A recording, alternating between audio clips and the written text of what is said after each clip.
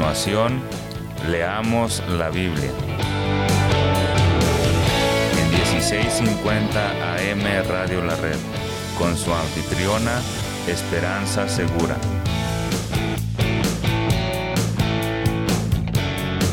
Compartiendo la verdad en amor.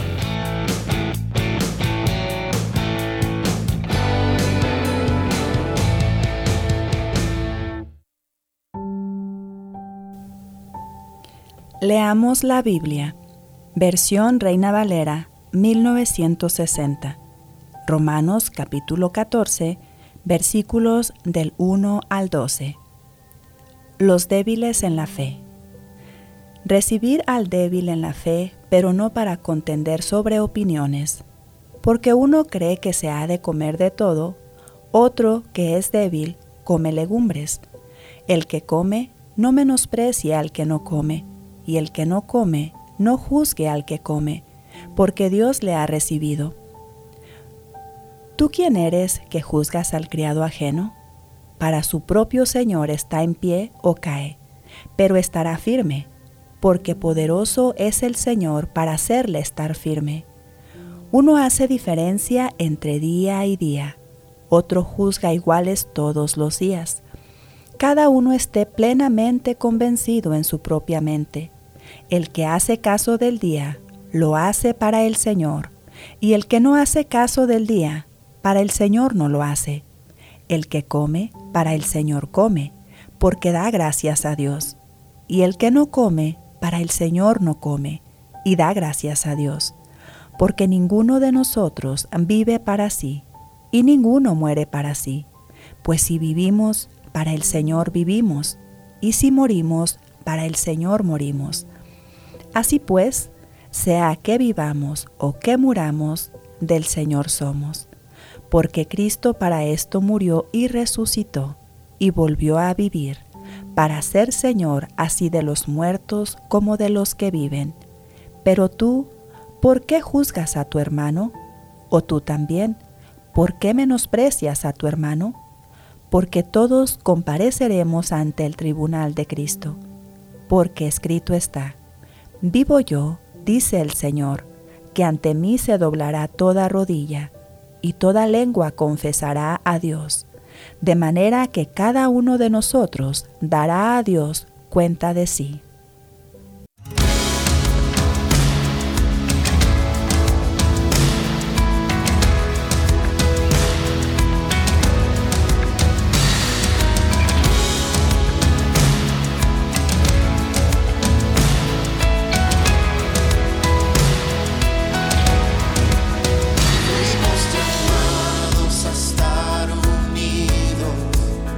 En armonía y humildad.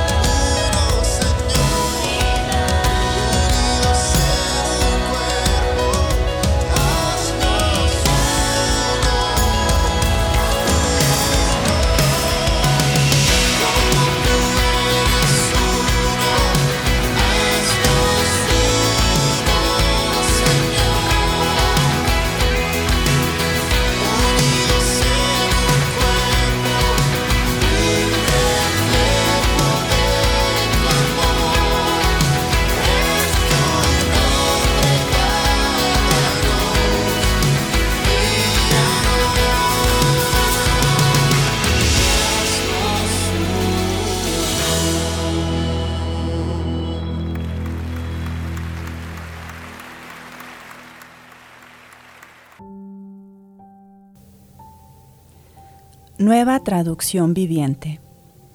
Acepten a los creyentes que son débiles en la fe y no discutan acerca de lo que ellos consideran bueno o malo.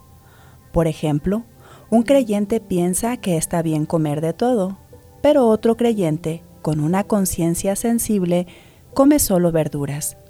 Los que se sienten libres para comer de todo no deben menospreciar a los que no sienten la misma libertad, y los que no comen determinados alimentos no deben juzgar a los que sí los comen, porque a esos hermanos Dios los ha aceptado.